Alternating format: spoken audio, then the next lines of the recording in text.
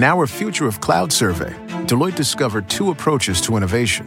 Those who look at the new technologies and changes swirling around them and wonder what's possible, and those who use cloud to engineer their possible, generating new revenue, advancing processes, and sparking cultures of innovation.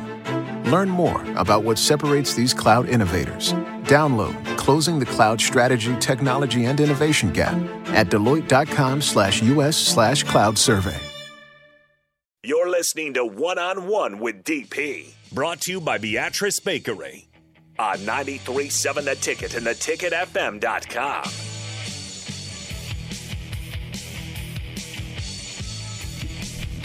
Pump up the muscles.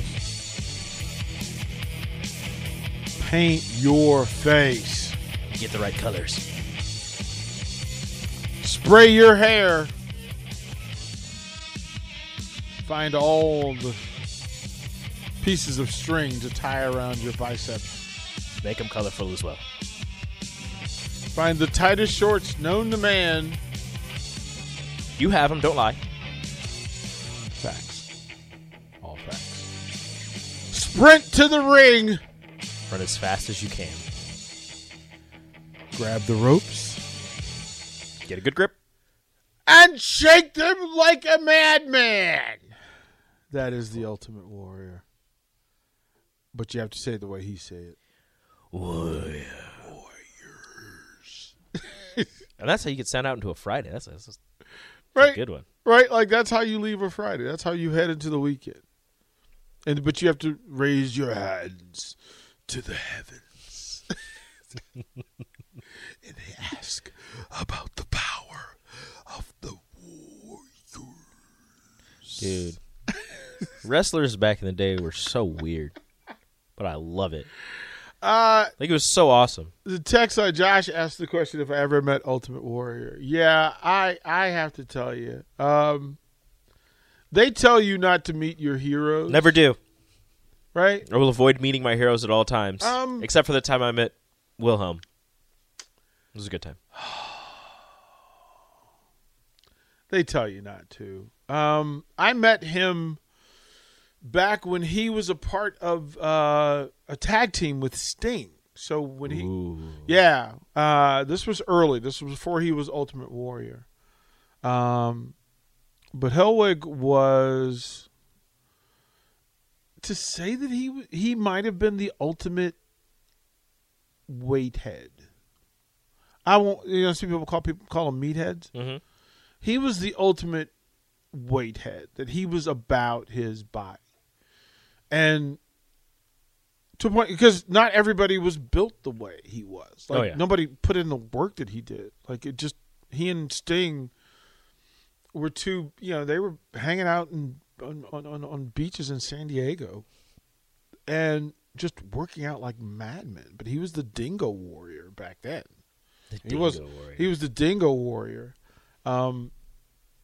And he and Sting, hung out and kind of built their own place and space. And he ultimately was a Midwest kid. Yeah, he's from Omaha, or not him? Indiana. Sting is. He's from Indiana. Sting's from Omaha. Sting's from Omaha.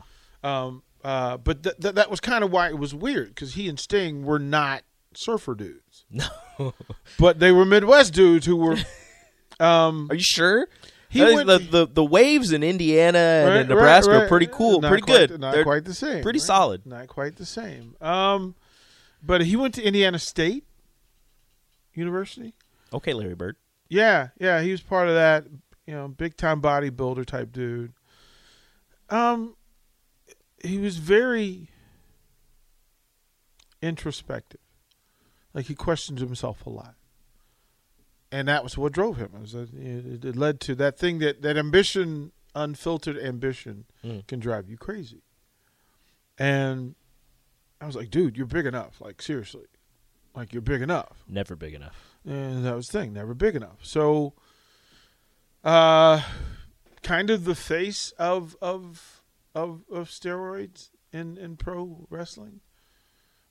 He and Hogan, Lex Luger. Well, because it affected them out in real life. And Macho Man was... Macho Man, definitely. Yeah. Oh my goodness.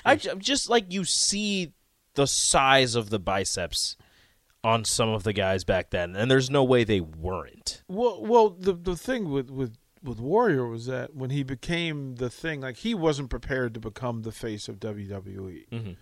Like he just wasn't. He just wasn't. Like not when Hulk and Andre are still there. No. Macho Man, there's still Ricky Steamboat. No. Like he wasn't, and he wasn't prepared, and it was too much too soon. It was too much too soon because then he didn't know how to do the business. Like he didn't understand the contracts, the merchandising and merchandising, the marketing and merchandising that was being done for him. He was not prepared for and did not know how to reap the benefit of. Mm-hmm. Even with music and WWF music, I mean that licensing had value. So he was thrown into deep water with some real sharks and just wasn't prepared for it.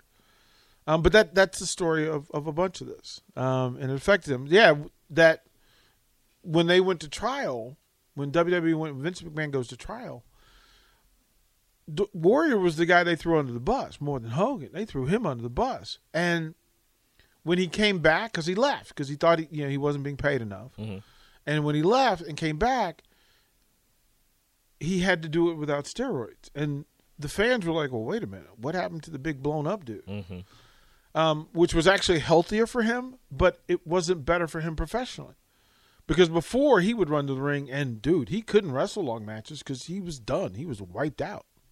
Like, that sprint to the ring, I mean, imagine all that blood pumping. It's farther than you think it is. It's farther than you think it is. And then if you're, I mean, the phrase they use is he's blown up, that when you run to the ring and you do your entrance and he shakes the ropes. And he's like jumping up on the turnbuckles. Yeah, and he's all tied up and your blood is just like, hey, yo, bruh. And you got all this muscle that you need to get blood to. The strings were tight. Yeah, like there are things that were going on. So, yeah, the stories behind the stories are, there's a pretty good documentary on the Warrior that they did. Of course, with his wife, and now they have an award in his name. He went a little wonky after his career with appearances where he and some other wrestlers would get into it, and people make fun of his promos, which were just kind of all over the place and didn't really make sense. But a good dude, a good-hearted dude, probably more sensitive than you can imagine. Super sensitive. So that's not where we intended to go, but that's okay. We will head down to Buffalo Wings Ring, 68th and O for March Mayhem. We'll be there till 6 o'clock. The Captain's Show is up next with Steve Taylor. TaylorMade. He'll be down at Buffalo Wings Rings. We'll be down there. Rico will be down there with Nick from 2 to 3. Hang out. Then you'll have Bach and Nate will be there while his Hokies are on. Come and give Nate some grief or come and give him support. Either way. I cannot wait for that to happen. Either way. How many people does Rashawn call out today? Like 20. Everybody? Yeah. Okay. Yeah. So I'll see you down there. Oh, yeah. Everybody, have a great Friday. Oh, yeah. Go Big Red.